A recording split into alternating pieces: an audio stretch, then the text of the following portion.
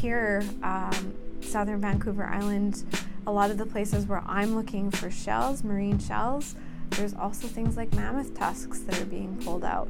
So you get these environments where you've got really cold ice age periods, and then you get warming, what are called interglacial periods, where there's less ice.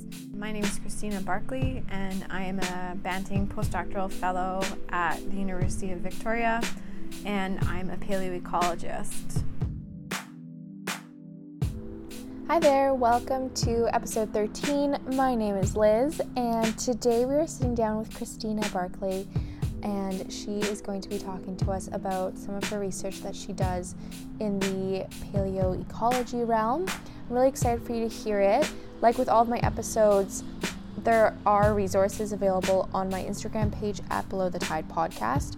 On there you'll see some pictures and some diagrams that'll help you, if you'd like, to follow along with this episode. But other than that, grab a coffee and enjoy. So I'm a paleontologist. So I kind of do a little bit of interdisciplinary stuff. I'm interested in conservation paleobiology. So that's basically using the fossil record to help understand the present conservation issues. So by learning from the past, we can see patterns in the past and then basically apply that to today. So that's my main area of research. Oh, cool. And where did you start and how did you get to where you are? It's kind of a long story, I guess, but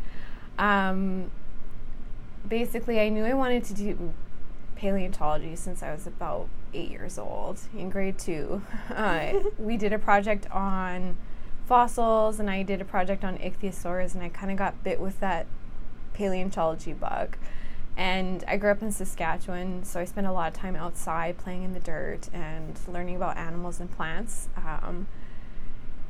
And then so I decided I wanted to pursue my bachelor's degree in paleontology at the University of Alberta, which at the time was basically the only place in Canada where you could get an undergrad in paleo directly.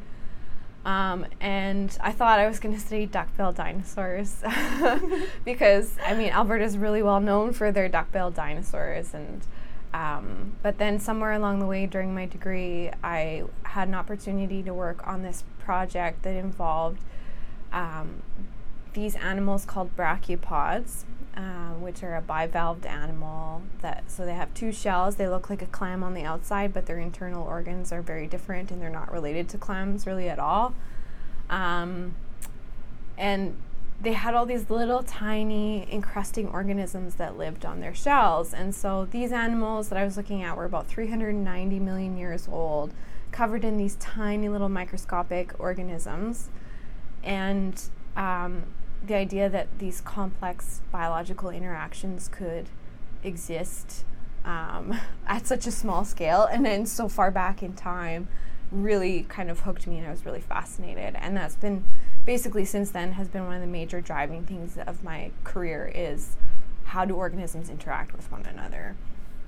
And then when I decided to come back for a PhD, so I did my master's looking at these encrusting organisms and these brachiopod hosts as well. When I came back to do a PhD, I wanted to try something a little bit different, and I was really interested in this idea of conservation paleobiology. So basically how I think of it is applied applications of the fossil record. So the idea that you could actually use fossils to help solve current problems, when we're thinking about things like climate change and human impacts, that was a really interesting idea to me. So that's kind of how I got started in that area. So kind of long-winded, but yeah. So that's basically what I decided to do for my PhD and what I'm doing now. And so I look at basically how predator-prey interactions are influenced by things like climate change. So ocean acidification, for example, is one of my major areas of research, as well as human activities, so things like overfishing as well. And I mostly work on in marine invertebrates, so things like crabs and snails are kind of two of my main groups that I work on. So invertebrates meaning they don't have a backbone? Yeah, exactly. Okay, cool. Do you want to just maybe tell us what ocean acidification is? Perfect. Like, in terms of however you'd like to explain it. Yeah. So ocean acidification is basically the result of carbon dioxide emissions being absorbed by our oceans. And so what happens is basically the more CO2 there is in the atmosphere, it wants to equilibrate between the ocean and the atmosphere. And so what ends up happening is that our oceans absorb a lot of that carbon dioxide that we are emitting. And basically this creates a chemical reaction where the pH, or the acidity of our oceans, increases. And one of the consequences of that is that there's less materials available for organisms to build their shells. So pH is a measure of the amount of hydrogen ions in a solution, if you remember like the pH scale. Right. So the more hydrogen ions you have in a substance, the more acidic it is. And hydrogen ions bond really readily with all of those carbonate ions that are building block of calcium carbonate skeletons. So the more hydrogen ions there are, the less carbonate there is, and the harder it is for things to build their shells. So a little bit of chemistry. And how does that play into your research? So that's a really great question. Basically the idea is that shell building organisms, so if you think of like a clam or a snail, their main line of defense against predators that crush shells are their shells. And so if their shells are impacted by changes in ocean chemistry, that impacts their ability to ward off predators. So things like crabs is, in modern context, is mostly what I'm looking at. And so, yeah, basically if they don't have as strong as shells, or they can't grow their shells as well, they're going to be more vulnerable to predators. And if crabs, for example, can all of a sudden eat them more easily because they can crush their shells, that can have huge sort of trickle up impacts on food webs in marine environments. So that's sort of big picture why we're concerned about these shells. Yeah. And also if you think about things like the build shells, so things like oysters and clams, they're really important food sources, not only for crabs, but for us as well. And so being able to understand what's happening sort of at the base of the food chain is really kind of important. Yeah. And we can actually look at that through time, because things like mollusks have such a great fossil record because they have these hard parts. So that's kind of the connection with the fossil record, is we can actually go back and look at these changes through time. Yeah. Oh, wow. Okay, so you work on kind of crabs, right? So how old is the fossil record that you're looking at? Oh, that's a great question. So in terms of crab predation, crabs have been around since the Cretaceous, so kind of the Mesozoic, I suppose. So the same time as the dinosaurs, that's when crabs with shell-crushing claws kind of start to show up.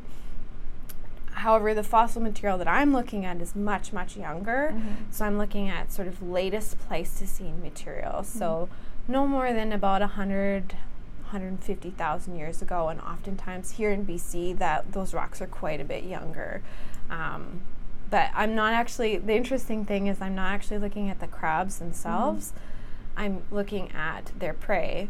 So things like snails and clams. And the reason we can get at information about crabs is because these snails and these clams will have scars on their shells from failed crab attacks, and that can tell us a lot of information about the crabs themselves. So I'm using these scars that crabs leave behind to learn a little bit more about crabs, because crabs themselves don't actually have a very good fossil record because they don't really have hard parts in the same way that snails and clams do. So if you think about, if you've ever been out on the beach, or if you've seen like a lobster shell or a crab shell, they're quite thin and they're pretty easy to break. So oftentimes the only part of a crab that we get left, if we get anything at all, is the very tips of their claws. So they have a very poor fossil record, and so if we don't have anything, any evidence of the crabs, the only way we can learn about them is through these scars that they leave behind, which is evidence of their behavior. Yeah. I'm going to ask you a paleontology question. Could you kind of explain how kind of these shells and the hard parts of these organisms are fossilized? Like, how does it go about creating a fossil? Sure. So basically, to form any kind of fossil, the first thing that you want to happen after you die is to get buried really quickly.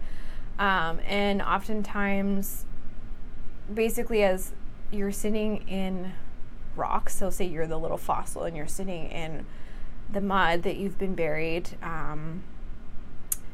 there'll be things like groundwater with different minerals that come through time that kind of start to replace different parts of your body, and that will end up preserving you. So that would be the traditional sense of a really old fossil.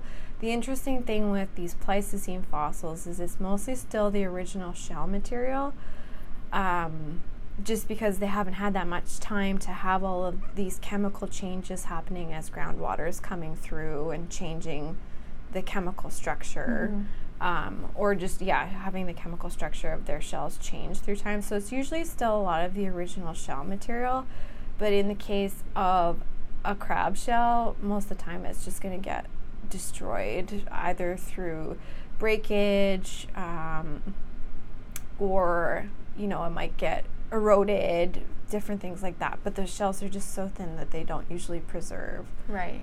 But then like a mollusk or a snail, their shells are thicker. Yeah, their shells are a lot thicker, so they're easier to preserve. And their shells are a little bit more stable too. So that sort of, if you think of a shell, they're kind of made of this like calcium carbonate material, and that tends to be quite stable, and it doesn't change. Whereas something like a crab shell is made out of a proteinaceous material, so it's made out of proteins. It's called chitin, so it's more like your fingernails. So if you think about your fingernails versus a shell, one is much more like a rock than the other. Oh, yeah. If that makes sense. So yeah, crabs don't preserve nearly as well. Maybe you can give kind of like an overview of your current project and, what you're doing, what a day in the life of your research looks like. Yeah, for sure. So the current project that I'm looking at is trying to understand how crab populations in BC have changed through time and how they've maybe been affected by human activity. So either things like climate change or potentially overfishing. And the idea with this is to look at fossil material as well as archaeological material and then modern material. And again, the material, when I say material, I mean snails and clam shells. And what we're looking for are those evidence of crab predation marks. So on a snail, let's say you're a crab and you want to attack a snail. What you do is you typically try and crush the shell. And if you can't crush the shell, then they switch to a sort of a chipping or a peeling method. So imagine like peeling an orange back. Oh, yeah. And because they've got these very pointed claws, it leaves this really characteristic sort of triangular or wedge-shaped mark, chip on the shells.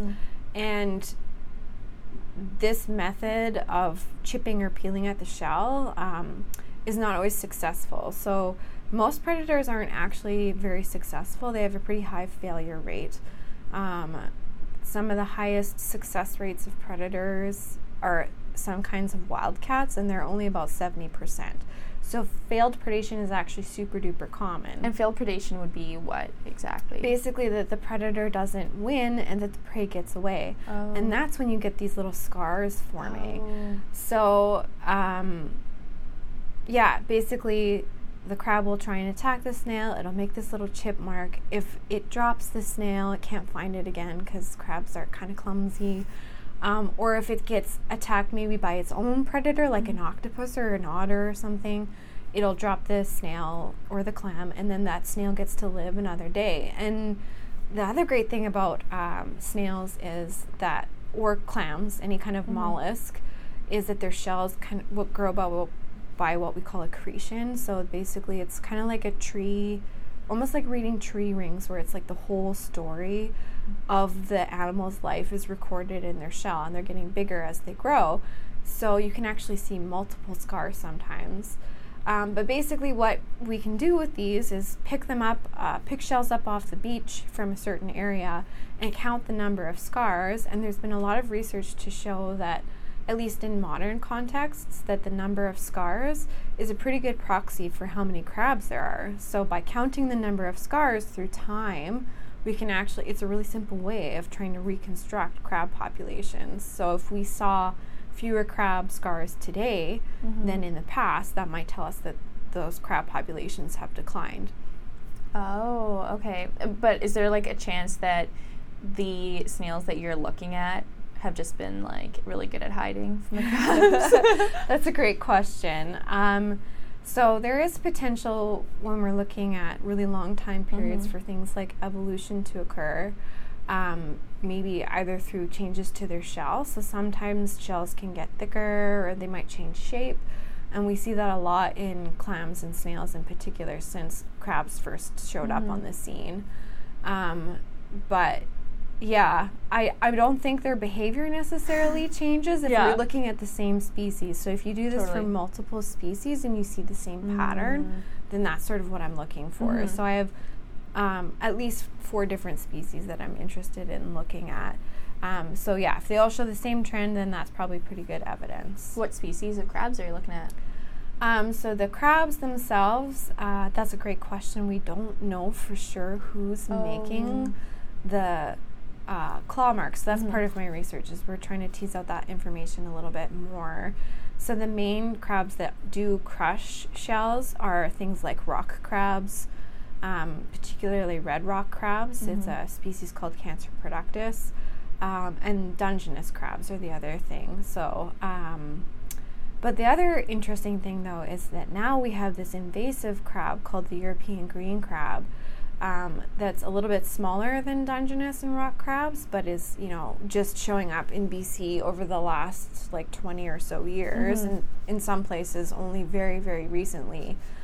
So one of the projects that I'm working on is trying to understand if there are differences in the shapes of scars or the size of scars that the different crab species make. But right now we don't know. It's just a general crab signal. But it's of these 2 commercially and recreationally important fishery species, the red rocks and the Dungeness crab are the kind of 2 main ones. Right. And that would kind of be, is there like a lot of overfishing or farming that plays a role in the impact of your research? Yeah, so I'm expecting to see some declines, and I'm expecting to see them fairly recently. So basically, since the 90s, commercial fishing of crabs has really increased all over the west coast of North America, all over the world, in fact, and BC is no exception.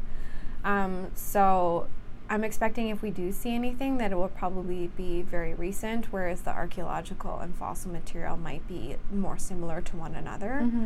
And in fact, I just published a paper recently where I was doing the same project in Southern California, and we did find, from comparing Pleistocene material versus today's material of this one species of snail, we found fewer repair scars, these little predation scars, on the modern snails, and it correlated to potentially a 10 to 15% decrease in crabs in Southern California. And this kind of jives with a lot of the stories that we're hearing from concerned fishermen, from concerned indigenous groups. So this is just a piece of supporting evidence to hopefully say, hey, maybe we need to manage these fisheries a little bit more. So that's sort of basically what I'm hoping to do, is find this sort of first pass early evidence that, hey, these are areas of concern or populations of concern, and then from there hopefully enact some more strict management practices, because basically crab fisheries have been considered low priority. Like they're not a huge concern. People are like, oh, they're fine, but there's a lot of recent research showing that crustacean fisheries, including crabs all over the world, even within the last 20 or 30 years, have really increased. And so the question is, can we keep just fishing and expect those numbers to stay the same? And we don't really know because there's not a lot of historical information about crab fisheries because people have generally just kind of it's not been on anyone's radar. Yeah. So the Pleistocene. Mm-hmm. Can you kind of give us an idea of what the world looked like at that time? Oh, the Pleistocene is a really interesting time period because this is when you're getting a lot of glacial activity. So think of, like the Ice Age mammals. So even around here, southern Vancouver Island, a lot of the places where I'm looking for shells, marine shells, there's also things like mammoth tusks that are being pulled out. So you get these environments where you've got really cold Ice Age periods, and then you get warming, what are called interglacial periods, where there's less ice, and it kind of just goes back and forth and oscillates a little bit. So most of what I'm looking at is going to be those interglacial periods, so kind of like more similar to today than Ice Age, just because I'm trying to minimize the changes in environment. But yeah, Pleistocene's a really cool time period. But so if you're looking at snails in this interglacial period, how did the snails react to the glacial times? That's a great question. So typically when there's huge changes in environment, and this is even true too, we're seeing this in terms of climate change today, organisms typically, in marine organisms, have a very specific thermo temperature range where they can live at. And so if their temperature changes, they're typically going to move. They're going to go elsewhere to the environment that they like. And so when you get these glacial periods, basically the snails aren't going to be there. They're going to have moved south or wherever, and then they'll come back. Or they, maybe if they haven't necessarily moved in the sense of they can't journey thousands of miles, that's sort of anthropomorphizing it a bit. But basically their range will change. So where the populations can live will maybe shift. So those that are living in the northern habitats where there's ice are maybe going to die and not be there anymore. And then you're only going to see them in more southern habitats. So basically it shifts with that sort of temperature range. Right. And so would that kind of be applicable to today with if you have, for example, here off of Vancouver Island in the North Pacific, let's say it starts warming up, would you maybe see, for example, snails who like the water a little bit colder moving upwards? Yeah. Oh, okay. So that's one of the things that people who study climate change impacts are studying is as our temperatures are changing, how our species range is changing. And we're seeing a lot of species that are adapted to warmer environments showing up further and further north than they've ever been before. So yeah, and then same thing, there's concerns, a lot of climate fisheries modeling. They'll look at changes to ranges. And so basically what we expect to see is that as temperatures increase, if we keep kind of on this direction that we're going, as temperature increases, all of the species ranges are going to start shifting northward towards the poles because they're trying to stay at that temperature that they like. Okay, and that makes sense. And I guess also the fossil record is applicable there, and studying movement over time and yeah, so it's basically it's applicable everywhere. Yeah, exactly. So that's a lot of what climate reconstructions, one of the things they can use lots of different techniques, but in glacial interglacial periods, that's one of the ways we can help kind of construct the environment is by where the range of those species are based on their temperature preferences.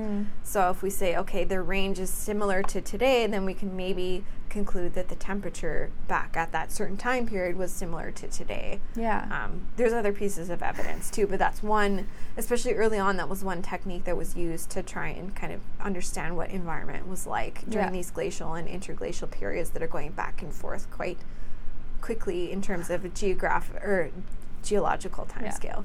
And quickly in terms of geology is not as quick as many people think. That's one thing that I remember just thinking in terms of my own research and in my studies is when we say quick in geology, it's usually thousands and thousands of years. Exactly. So in these interglacial periods, how much time was kind of between them in the Pleistocene? It depends on the time period, but typically they range anywhere from like 20,000 years to 40,000 years, something like that, 10,000 years. Yeah. It depends. Some are longer or shorter than others, but we're talking on the range of like thousands to tens of thousands of years. So yeah, quite long in terms of human time scale. But then I also get teased by other paleontologists when I say I work on the Pleistocene, because they're like, oh, well, they're not really fossils, because it's very much younger than something like a dinosaur, for example. Yeah. Oh, totally. And so because it's kind of on that tens of thousands of years scale, you don't have, the same snail living through these interglacial periods. It's kind of their offspring of offspring of offspring. So it kind of gives you that idea of kind of what you were talking about before in terms of, this warm water blob in the Pacific. It's such a small little snippet of time where, one snail, he could have lived through that. But in the Pleistocene, the same snail is not living in a glacial and then interglacial period. Yeah, exactly. Yeah.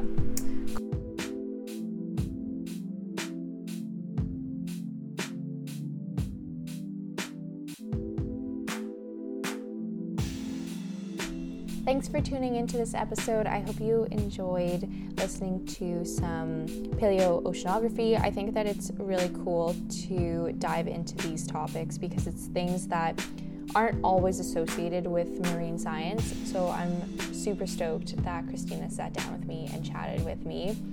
Next week will be a continuation of our chat, so tune in to get part 2.